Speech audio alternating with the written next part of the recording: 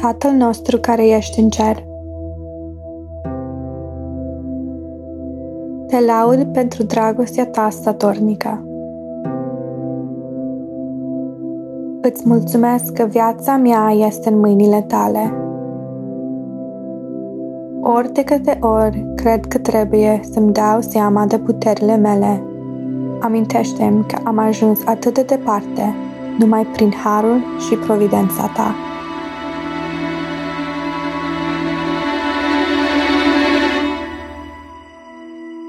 You are listening to a sermon from Our Voices series at Doxa Church in Bellevue, Washington.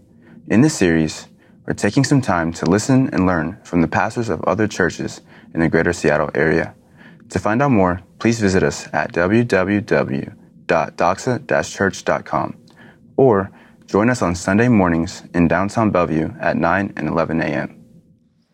Well, good morning. Good morning, Doxa. How are you? That was beautiful. My name's Sam. I'm the planting pastor of a church in the south end of Seattle in a neighborhood called Beacon Hill, called Reunion. So you guys have actually supported us and part of helping us get going. So we're thankful for what you guys have done in your partnership. We're thankful to be here today. A little bit about me. I have a wife, Esther, who's over here on the right, my right, and we have 5 kids. In fact, we get number 6. We get number 6 due at the end of November. So we had a church plant going. That's been challenging and beautiful. And we got some kids, and it feels like a lot going on in this season. So we're thankful to be here. A little bit more about me. I'm a Yankee fan. I thought I'd say that because we're talking about unity today, right? We're talking about unity. It's if you all, look, I'm just giving you a little test. Can we be unified? Can we do this? Even though I'm from the Northeast, I'm a Yankee fan. I think we can.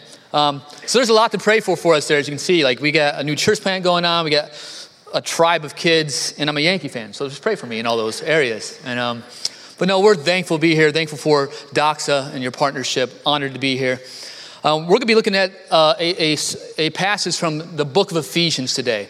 So if you have a Bible, turn to Ephesians chapter 4. Ephesians chapter 4, we'll be looking at verses 1 through 6 today. Ephesians 4, 1 through 6. I'll read it again for us, then I'll pray and we'll jump in. Paul is writing here to the church of Ephesus, which is a city that was a global, influential, diverse city in his time. He had planted a church there, and he's writing back a letter to the city, which he was very accustomed to do. He says this to them in chapter 4, verse 1. I, therefore, a prisoner for the Lord, urge you to walk in a manner worthy of the calling to which you have been called, with all humility and gentleness, with patience, bearing with one another in love, eager to maintain the unity of the Spirit and the bond of peace. There is one body and one Spirit, just as you were called to the one hope that belongs to your call. One Lord, one faith, one baptism, one God and Father of all, who is over all and through all and in all. This is the word of the Lord.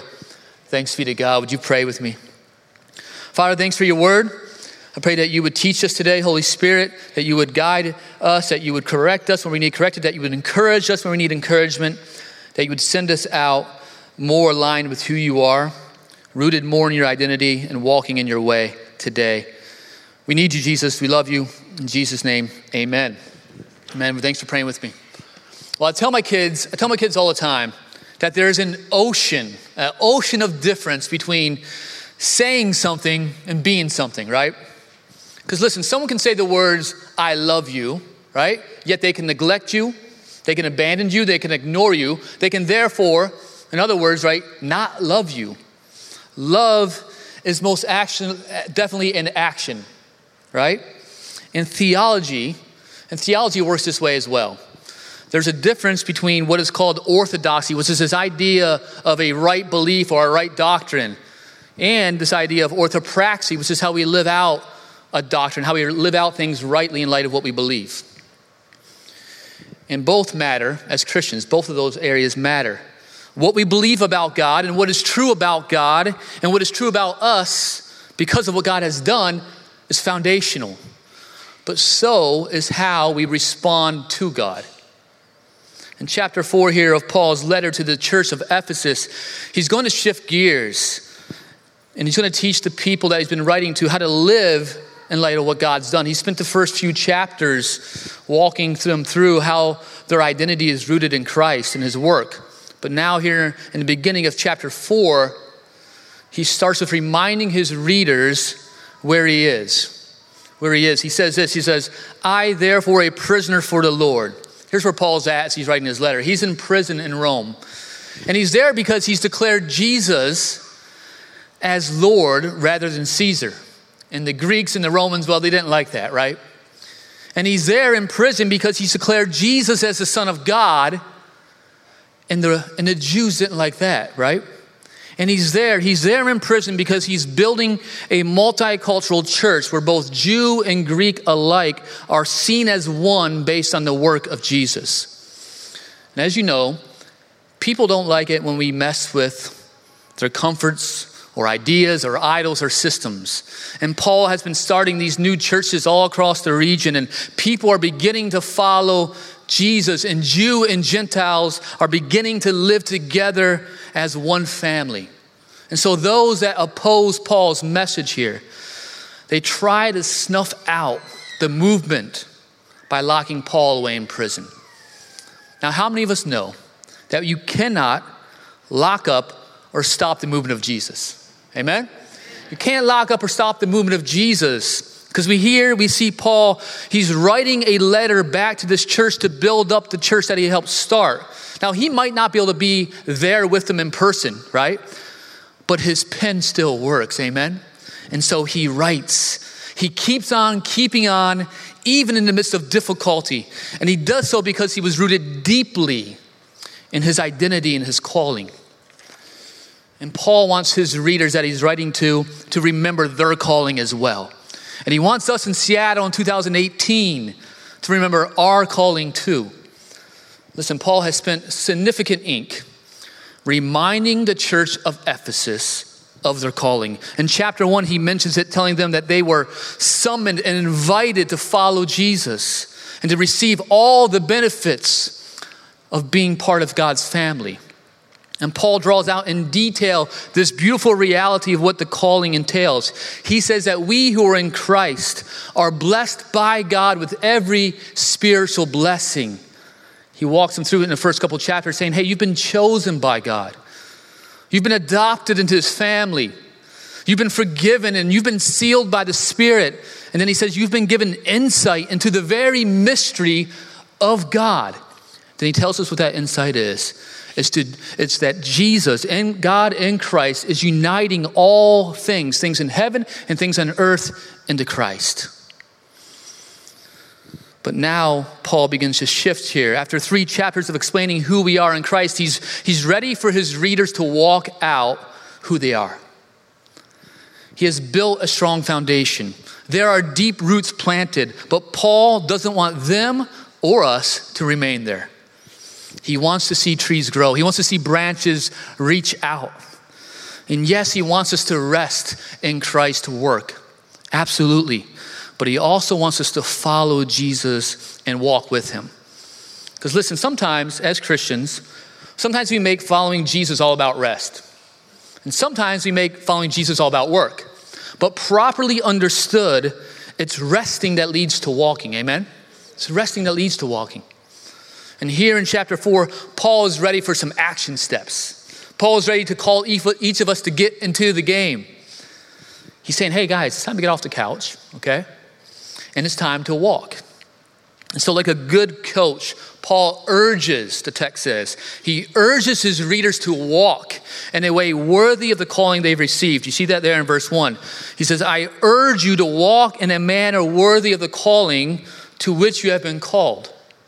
He's saying, hey guys, get out there and practice what you believe. He's saying, receive your calling, yes, but also walk out your calling. He's saying, get in the game, take steps. He's saying, hey, don't just consume. Don't just read, don't just podcast, right? Don't just receive. Yes, do those things, but not just those things. Give, live, practice, walk. Listen, the calling of God that Paul is referring to here is so beautiful. It would be deeply unfortunate to receive it, but not do anything with it. It's like receiving a gift. For example, say you live in a city, okay? that walkability and public transit is close to non-existent. Imagine a city like that. Maybe you're from Issaquah. It's like your city. You're like, I'm relating. And imagine you don't have a car, right? You don't have a car to get around, to go to work, to grab groceries, to take your kids to events, or take family trips. Imagine you don't have a car in this type of city. But imagine that one day someone gifts you with a brand new Land Rover. Anybody like Land Rovers? Anybody Land Rover fans? I got a picture of one. I'm not a car guy. I'm the public transit guy. But if I could choose one car, it'd be this one right here. So imagine that someone gifts you with this car, and now you can make it to work, right? Now you can see the surrounding area. Now you can go to your kid's ball game or dance recital. I mean, with this thing, you can go on a safari. A safari, guys. You could do that. And then listen, imagine that you receive this gift and you just let it sit there. You just park it in the garage. You just park it on the street and you never use it. Instead, you stay on the couch, you watch Netflix, right? You don't go to work and therefore your bills pile up. You don't go out to the gym or go to the surrounding region and do some hiking so your health worsens. And because you don't get out much, your family and your friends and your neighbors become less connected to you. Now, that's an incomplete example like all examples. But imagine if that's how we respond to the beautiful calling of Christ. It would be incomplete if we don't walk out the calling we've received. In fact, it would be unhealthy and even detrimental to both our spiritual and communal health. And so Paul urges his readers to walk in a manner worthy of the calling that they've received. He's saying there's a worthy way to walk out the calling that Jesus in your life. He's saying don't do it in injustice. It's this beautiful gift. So question, how are we to walk out this calling? What's that look like, Paul? The answer is here in the text. We find it actually in verse 3 of chapter 4, in the very center of today's passage. The way we walk out our calling in a manner worthy of it is to walk in unity with our brothers and sisters in Christ. See it in verse 3. Be eager to maintain the unity of the Spirit and the bond of peace. Paul's saying, hey, if you want to know if you're walking out the calling you've received, one way to measure it is about how eager you are for unity within the family of God. How eager are you for unity within the family of God? Paul uses this word eager, right? And this word communicates that we are to spare no effort. Marcus Bart says about this word eager, he writes, it is hardly possible to render exactly the urgency contained in the underlying Greek verb here. He says not only haste and passion, but a full effort of the whole person is meant, involving their will and sentiment and reason and physical strength and total attitude. He says that the imperative mood, the participle found in the Greek text, excludes passivity, a wait and see attitude. He says, yours is the initiative. Do it now, mean it. You and I are to do it, to be eager. And as we read through the New Testament, we see that Paul and Jesus aren't ever okay with lip service unity. They aren't okay with half-hearted unity. In fact, Jesus' prayer for the saints before he went to the cross was for what? Unity, right? And here Paul says to be eager for the thing that Jesus prayed for. He doesn't say to be eager, listen, he does not say to be eager about our preferred baptism method, right? He doesn't say to be eager about our preferred preaching style. Listen, he doesn't even say to be eager for the Seattle Seahawks. I'm just playing with y'all. Just playing with you guys. Come on, you're in Bellevue. You guys, just messing with you guys. He says to be eager to maintain the unity of the Spirit and the bond of peace. And he calls us, you see that word there, to maintain the unity. To be eager to maintain the unity. Now he calls us to maintain it because, listen, it already exists if you're in Christ. We don't create unity. He doesn't say, hey, create the unity. He says be eager to maintain it, meaning it's already been created for you. We maintain what has been given to us. Unity exists whether we live it out or not, right? And it exists because the Spirit is the one who unites us as one. It's the unity of the what? The Spirit that we are to be eager to maintain here. Now, Paul in chapter 2 has already shown us that Jesus has given his life, it says in chapter 2, to break down these dividing walls of hostility between Jew and Gentile. Listen, the gospel has already done the work of making us one in Christ. He's already done the work. Listen, we don't add to this. We don't add to this unity. We receive it. And then we begin to walk it out, amen? Begin to walk it out. The Spirit does what Jesus prayed for in John 17. Where Jesus says regarding the church, he says, Father, make them, the body of Christ, the church, make them one as you and I are one. He's saying, in the same way, Father, help the church to reflect our oneness.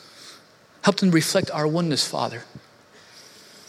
And then the Spirit is sent. After Jesus is risen from the dead, he sends the Spirit, and the Spirit is sent to indwell us. And as he does, he makes us one.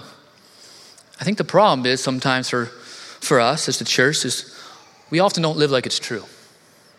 And the problem here for the church of Ephesus that Paul's writing to, the reason they need reminded of this is because they were a very diverse church from a variety of experiences and backgrounds and theological persuasions. And the temptation for them, for this church, was to fall back into a monocultural and tribal mentality and community.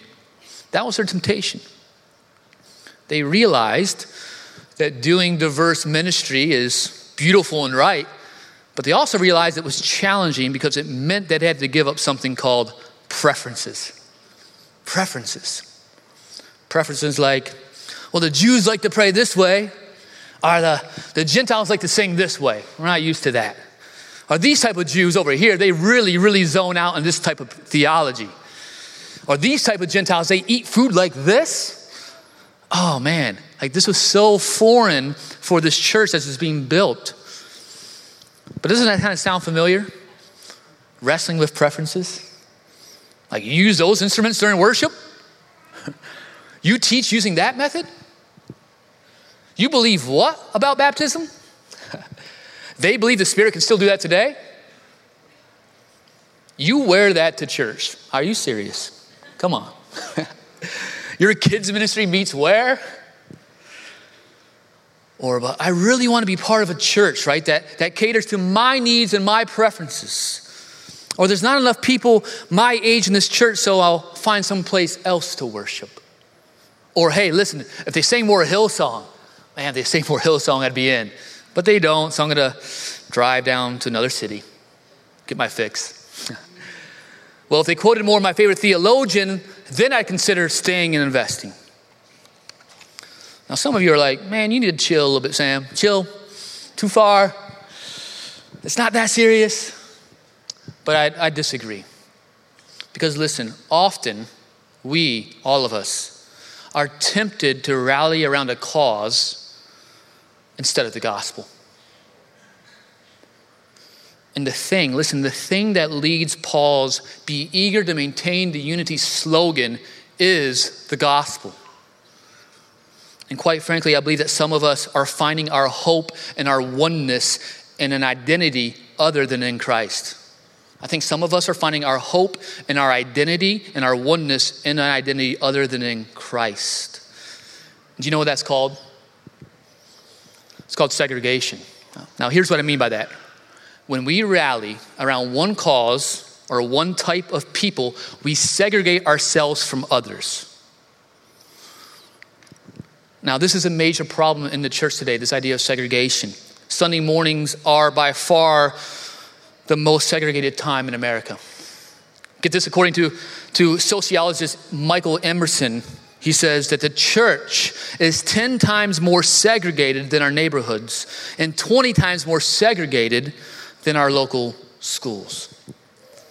And Paul, knowing this, knowing that it's too easy to fall back into an us versus them mentality, addresses this. He knows it's comfortable to go back to monocultural living. And Paul knows that to do so in a multicultural setting would make the gospel that he's just spent 3 chapters declaring look powerless.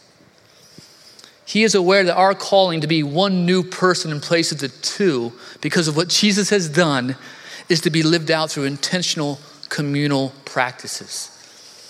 And listen, Bellevue is a multicultural hotbed. Did you know that?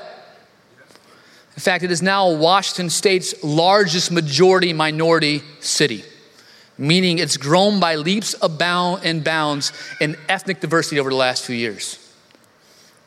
It's going to continue to grow that way. So this text today means a ton for you. Now, of course, diversity is more than ethnicity, right? It includes age, includes life stage and talents and gifts, includes backstories and socioeconomics, includes education and theological tribes. And this is where the idea of unity and diversity is so powerful for us as the church. Listen, our unity as the church is around Jesus, not uniformity of culture or hobbies or style or experience. Our unity around the church, our unity in the church is around Jesus, not uniformity of culture or style or hobbies or experience. We can unify around Jesus and still enjoy differences. Amen? We can do that. Like, we can like different genres of music, and that's okay, right? We can like different types of sports. Like, some of us think baseball's amazing. Some of us think baseball is boring, right? Right? Some of us like board games. Some of us, like me, I think board games are true to their name. They're boring. You know? I can't do it. That was funny. Thank you. But we can dress differently, right? It's okay to dress differently. Like, some of us like craft coffee. Like, we are in the P&W, right? Craft coffee is kind of king out here. Some of us don't even drink coffee and you live here. And that's okay, right? Listen, my wife, Esther, actually puts creamer and sugar in her craft coffee. Now, if you're a real craft coffee drinker, you know that's like a no-no. But she puts it in her craft coffee. Not her like gas station coffee or on a road trip, but her craft coffee. And guess what? We're still one. We're still one. Despite that, right? But listen, we come from a variety of cultures, and all of these distinctions and differences are to be celebrated. And at the same time, we will find connection around common interests, and that's okay. That's okay. I'm not saying you can't go play basketball with people who also like basketball, right? I'm not saying that if you're struggling with something that certain people can relate to or speak into, that you shouldn't seek their comfort or advice. Absolutely, seek their comfort and advice. But these things aren't to be the primary things that unite us as followers of Jesus. And here's my concern for our culture right now. I believe we've begun to find unity around secondary identities. It's everywhere. And it's a temptation for all of us. Here's what I'm getting at. Being eager to maintain the unity of the Spirit means particular preferences have to die. It's the only way forward. The temptation to remain in or return back to tribal or monocultural existence will be fueled by giving into personal preferences over intentional practices of peacemaking and community. I'm going to say that again, that's a mouthful. The temptation to remain in or return back to either tribal or monocultural existence will be fueled by giving into our personal preferences over our intentional practices of peacemaking and community.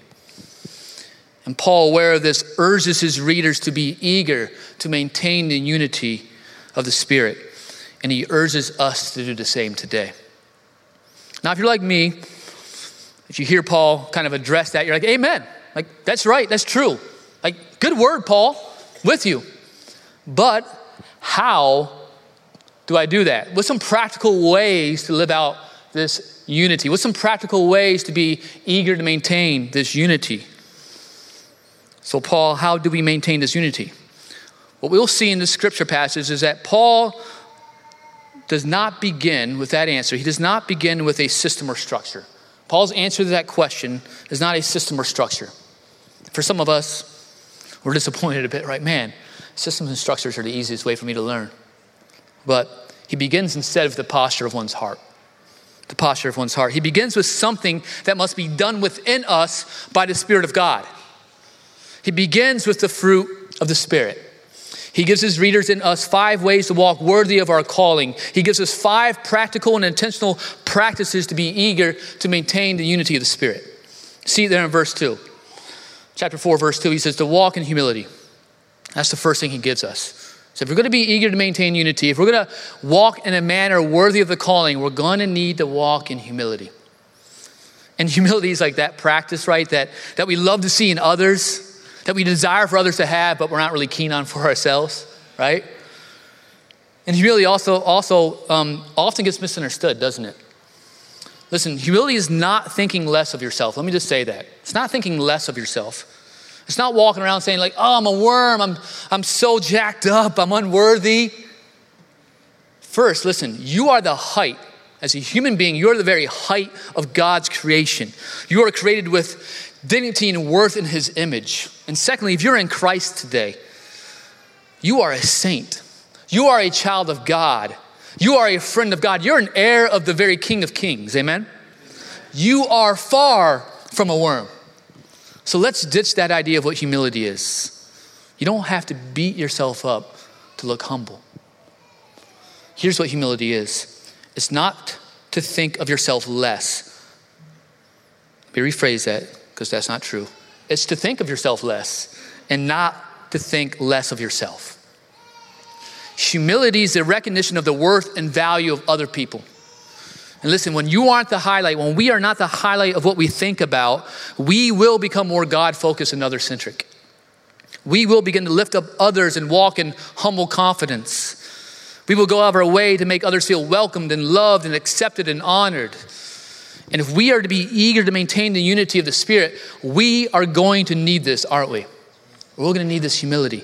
John Stott is helpful here. He says that humility is essential to unity. He says that pride lurks behind all discord, while the greatest single secret of concord is humility.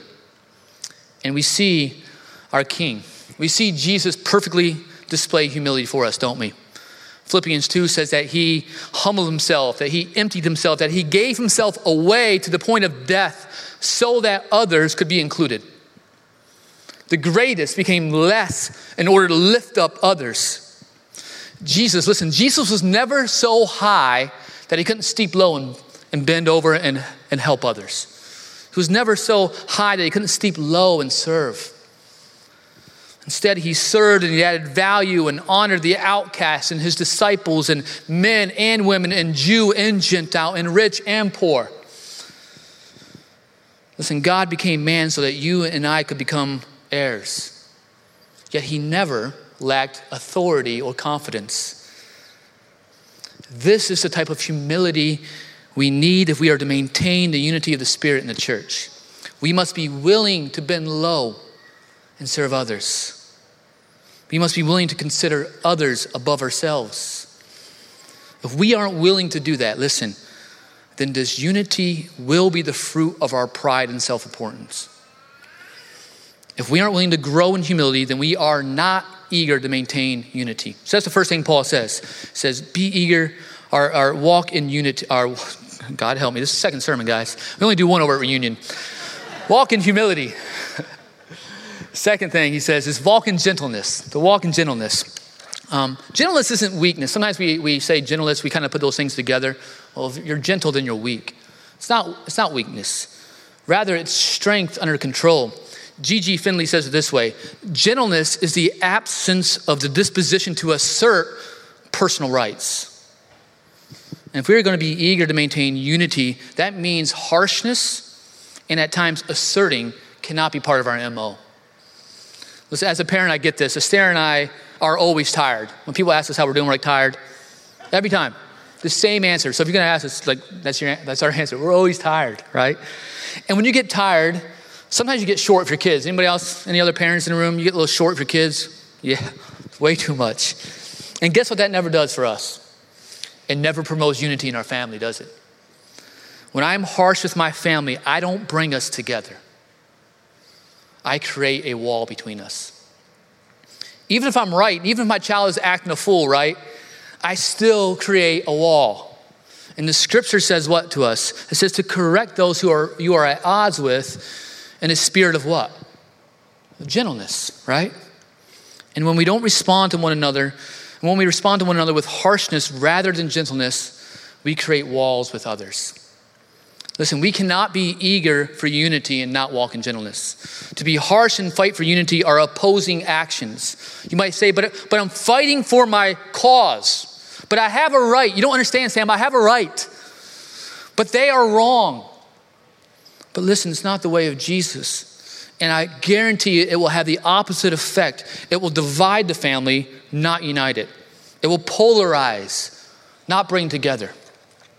Matthew 11 reminds us that Jesus was known for both humility and gentleness, for he was gentle and lowly of heart. May we be as well. And thirdly, Paul says to walk in patience. He says, you want to walk in a way that's eager to maintain the unity. If you want to walk in a worthy way that you receive your calling, you need to walk in patience. If we're going to be unified, if we're going to put aside preferences, then we are going to need patience. Because listen, the church is the body of Christ. It's not Jesus himself, right? And we, the body of Christ, will hurt each other. We will offend one another. We are going to make mistakes. We are going to say and do things that without patience being part of the recipe will divide us. And listen, isn't patience one of those things that we receive over and over again from our good God? I mean, how many times do we cross the line or put something above him or think or say or do something that is opposite his way? And yet he is what? He is slow to anger and he's abounding in steadfast love.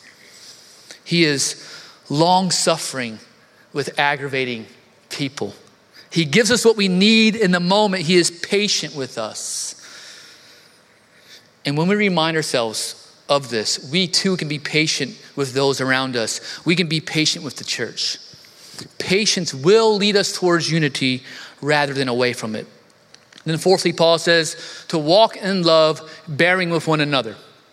To walk in love, bearing with one another. John Stott's helpful here again. He says that bearing with one another speaks of that mutual tolerance without which no group of human beings can live together in peace. No group of humans, no family, no organization, no team, no church can live together in peace without bearing with one another. Listen, sometimes we just need to bear with one another, amen? Now, this doesn't mean that we give a pass to wrongdoing. I don't want you to hear that. It's not what it means. Rather, it means that when we are wronged, and when someone doesn't quite get it, we hang in there with them and for them, and we forgive them, and we correct them in gentleness, and we are patient with them because God is that way toward us. And listen, what's the motivation that Paul says here? What's the motivation for being able to bear with one another? It's love. If we truly love one another, we will bear with one another. Amen? And the gospel should help us here again, right? Jesus bears with us, does he not? He bears with us. In fact, he bore our sin for us. That's how much he bears with us. And now we can forgive because we've been forgiven. We can love because we've been loved by a good and gracious and patient God. If we give up on one another, we won't be motivated to maintain the unity here. We will give up on that too. And lastly, Paul says this. You need to remind one another of something. Remind one another of our oneness. Remind one another of our oneness. Paul ends with this incredible reminder of who we are and the commonalities we share. In fact, these are the preferences. If you guys want to know what the preferences are, these are the ones we should rally around right here. He uses the word one 7 times in his last part. He's trying to drive a point home, obviously, right? He's reminding the church of Ephesus, listen, remember Jesus made you one. You're not 2 anymore. Remember that the wall is not up anymore. Jesus has torn it down, church. You are now one new, multicultural, multi-generational, multi-gendered, multi-gifted, multi-expressed family. That's who you are in Christ, amen? And as Christians, we follow this triune God. One God in 3 persons, united yet distinct. We have God the Father, God the Son, and God the Spirit, and we see all three in these few verses. In verses 4 through 6, I'll read them for you. Paul finishes saying, there is one body and one Spirit, just as you were called to the one hope that belongs to your call. One Lord, one faith, one baptism, one God and Father of all, who is over all and through all and in all. Paul says we have one Spirit. Not a few, not like different spirits that's kind of floating around for different types of people, right? That's not Christianity. No, one Spirit indwells and fills all. And this one Spirit creates this one new body. One body comprising of Jew and Gentile and black and white and Africans and Europeans and Asians and Hispanics and Republicans and Democrats and men and women and rich and poor, all one in Christ. Paul writes in 1 Corinthians 12 that by one Spirit we were all baptized into one body, Jew and Gentile alike. And then we have one Lord, and his name is Jesus, right? And in him we have one hope, and we have one faith in Christ alone, and we have one baptism. And then lastly, we have one God and Father above all, through all, and in all, which means that we are one family with one Father. Listen, because we have one Spirit and one Lord and one Father, we can only be one body. We can only have one faith. We can only have one hope and one baptism. We are one family, called by our one Father, saved by our one Lord, and sealed by our one Spirit. Amen? Guys, do we not need this text for today? Do we not need this for today? We are such a divided nation, are we not? So divided. We are purposely segregating. And listen, we can't just give in to pragmatism. To give in to pragmatism because it just works is to compromise the gospel of Jesus Christ.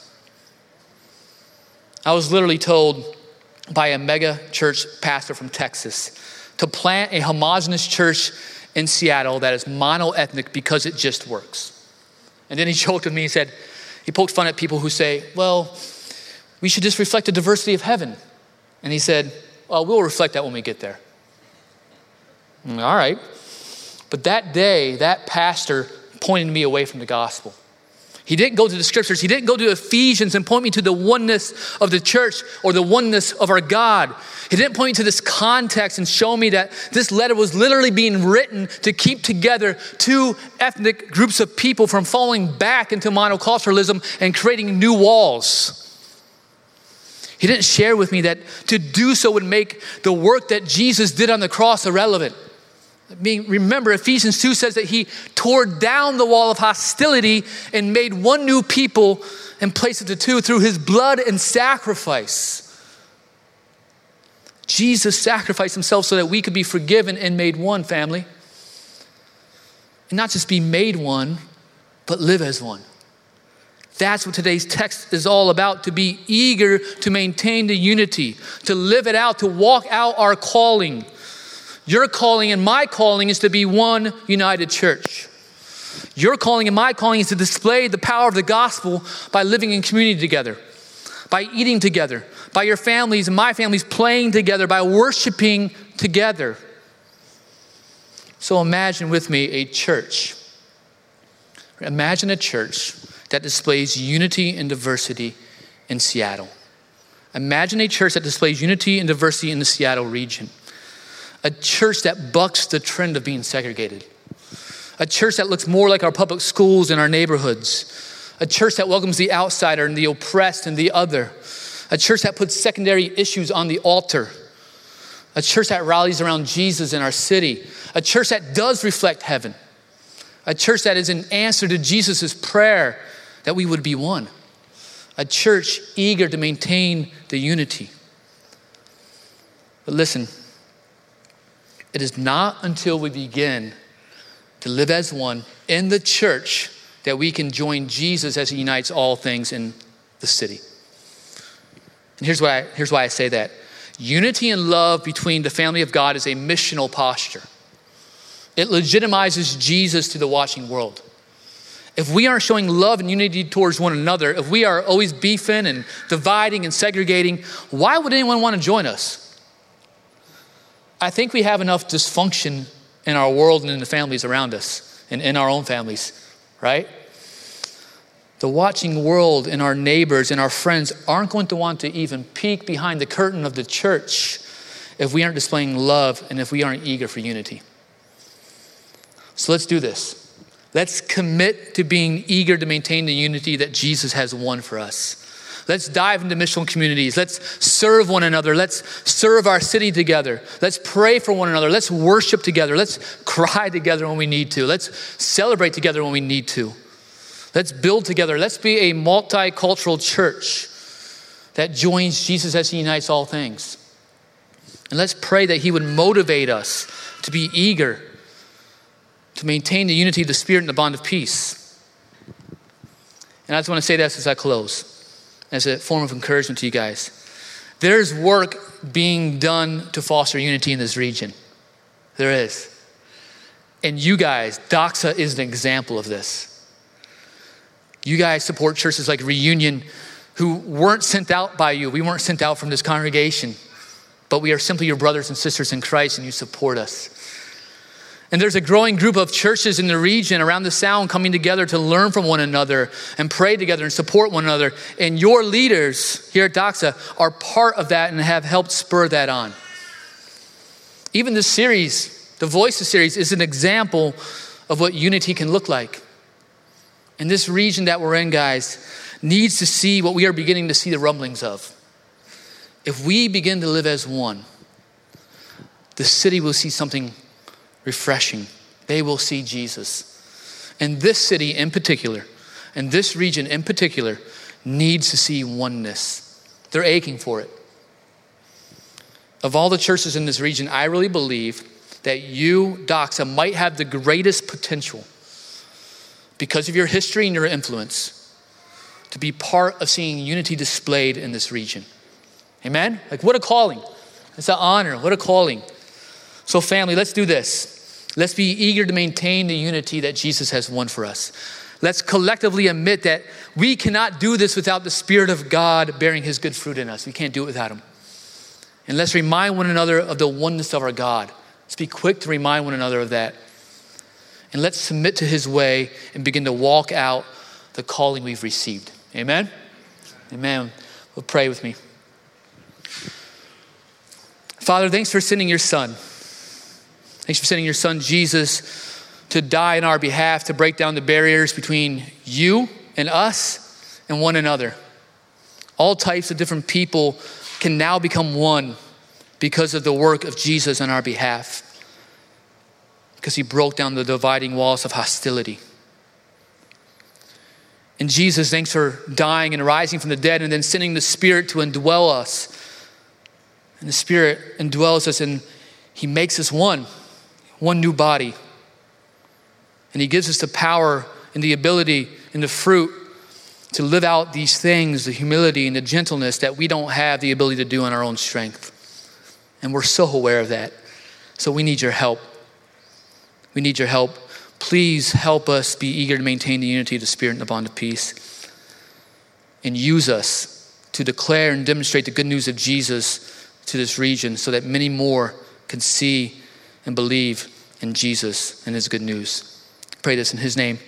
Amen. Amen.